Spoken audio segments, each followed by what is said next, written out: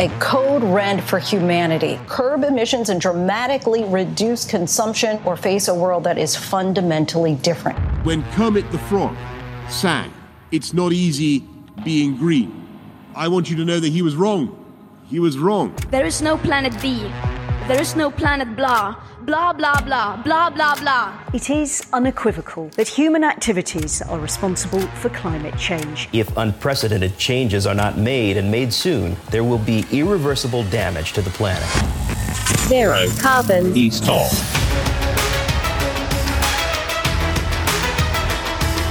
Hello and welcome to Zero Carbonista, Series 3, The Sky's the Limit. I'm Ian Collins and this is the UK's #1 green-based podcast. When you scan the news agenda right now, you will see scandal, you will see Partygate, you will see fake immigration policies, but there is still a breathtaking lack of coverage when it comes to green-based stories being discussed. And that is where we come in to coin a phrase: no stone is left unturned. Our man with the permanent frown of incredulity is the green entrepreneur and environmentalist Dale Vince. He's also the chairman of Forest Green Rovers. I wouldn't say he's celebrating promotion too early, but he joins us now live from a basement at Stringfellows. Dale, good morning.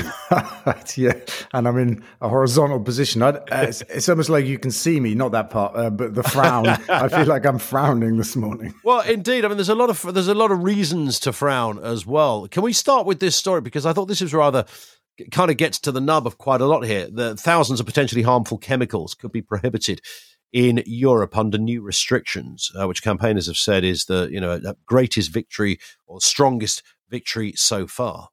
Yeah, amazing story, right? There are 12,000 chemicals about to be banned by the EU. I mean, I didn't even know there were that many that existed, but there are far more. They're being created at the rate of one every 1.4 seconds, for God's sake. So there are probably hundreds of thousands in circulation being used by industry and just like coming into contact with us all of the time. And it's polluting us and killing us. The industry is up in arms about this EU plan. They're claiming it's going to cost them £500 million a year. That's all they care about, money. But the EU is doing something really special. They're not just banning individual substances, they're banning whole families, because the industry in the past has created this way of sidestepping bans, and it's even got a name: regrettable substitution. So when the EU has banned a poisonous substance, the industry has created something very similar with some tweaks that isn't exactly the same thing, and it takes years years to get back on another ban list again. Yeah. Regrettable substitution. You might think that the people, responsible would go, this is poison, so it's probably not a good idea we do this at all. That's right.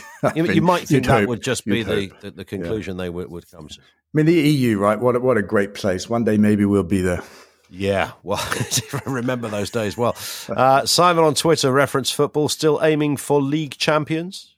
Done deal, Dale, isn't it? We are still top of the league. That's got to be said. It's only on goal difference now, but there are only 2 games left, and we'll see what happens. And I was saying to the guys at the club the other day that our first season being responsible for the club in the National League, we survived on goal difference. So it'd be quite poetic if we won the league on goal difference.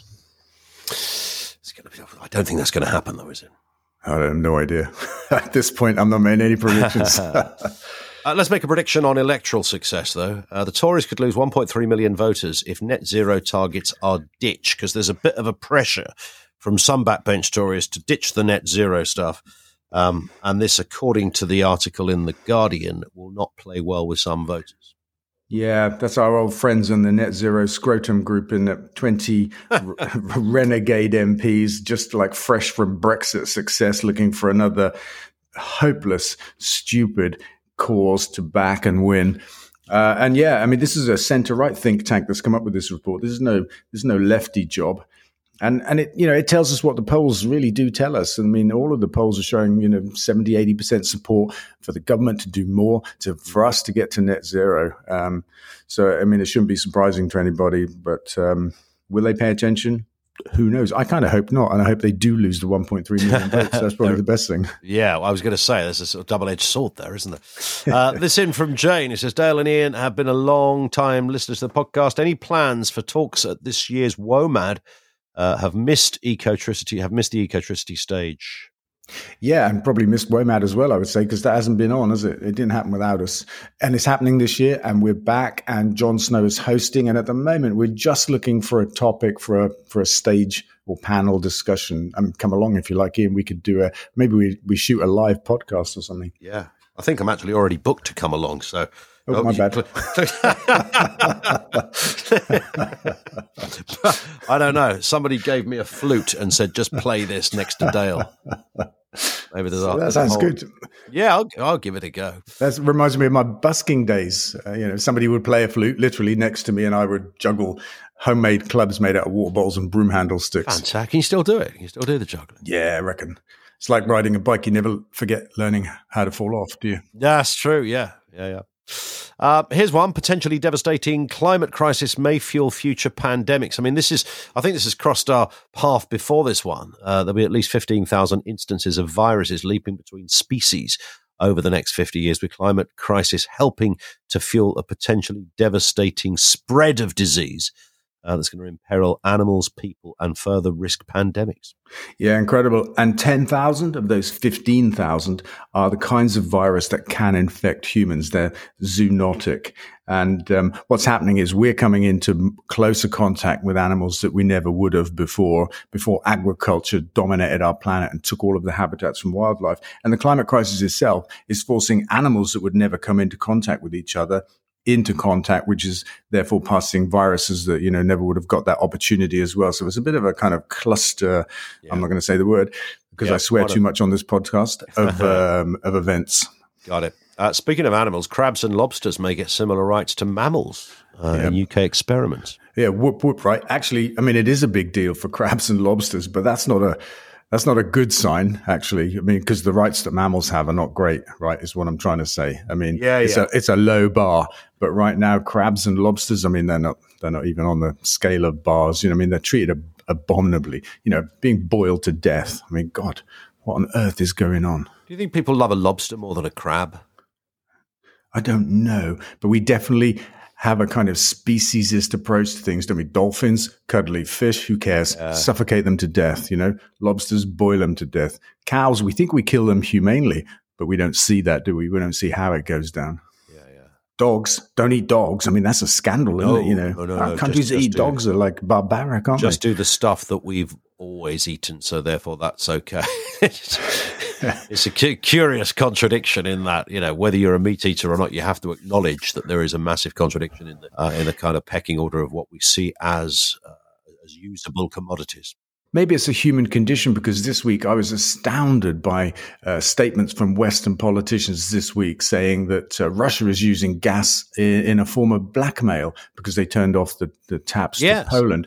I was astounded by that, because for months now, literally 3 months, we've been waging economic war against Russia. We've been banning imports and exports, seizing assets, and kicking them out of the banking system. And what's that if it's not blackmail? Because it's about trying to stop the war through economic means. And Russia turns off the taps to Poland, and the West is like, oh my God, look at these people. They're rule breakers.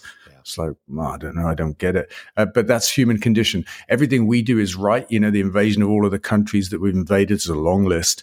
To have regime change and stuff like that, that's okay because we did it, right? And the same with sanctions and economic war. That's okay when we do it, but it's not okay when Russia does it. But I think it's really funny because fossil fuels are the one thing that Russia needs to supply to Europe, and Europe needs from Russia. Everything else is subject to this economic battle, but not fossil fuels. It's like a weapon of mass destabilization of our economies if it goes wrong. That's a good point. A final story here before a final question. It's interesting, this. Fake news, I guess. A dozen scientists, politicians and campaigners say they've been tricked into participating in online events promoting climate change denial. Did you see this? Did they? When did they discover? Well, they were organised by the Creative Society, which is a sort of an international activist group that denies global warming is being caused by human activity. So they found themselves kind of tricked into participating.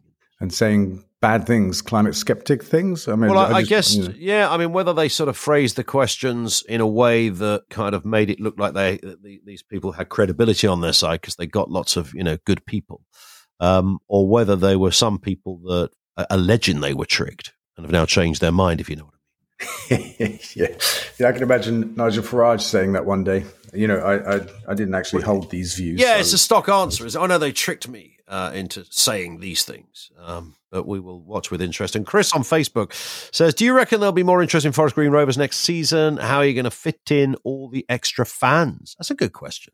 Yeah, I mean, there's definitely going to be more interest. The story of our promotion's already gone around the world because it was tied to the electric bus trip we took. And of course, it was Earth Week, which helped us. Yeah.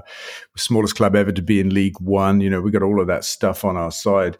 And we'll hopefully have an electric bus. But we've got a 5,000 capacity stadium. Average gates approaching 3,000 this year. We expect to be approaching 4,000 next year. So we'll still have some room.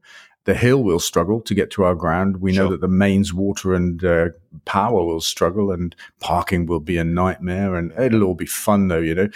So I'm looking forward to it. We can't wait for the chaos. Fantastic. Dale, we'll speak next week. Nice one. Thanks, Ian. That is it for this episode. Don't forget, of course, you can follow this podcast from your podcast provider so that you get each new episode automatically. Really important bit. Follow Dale on social media, twitter.com/Dale Vince or facebook.com/Dale Vince. Zero Carbon East of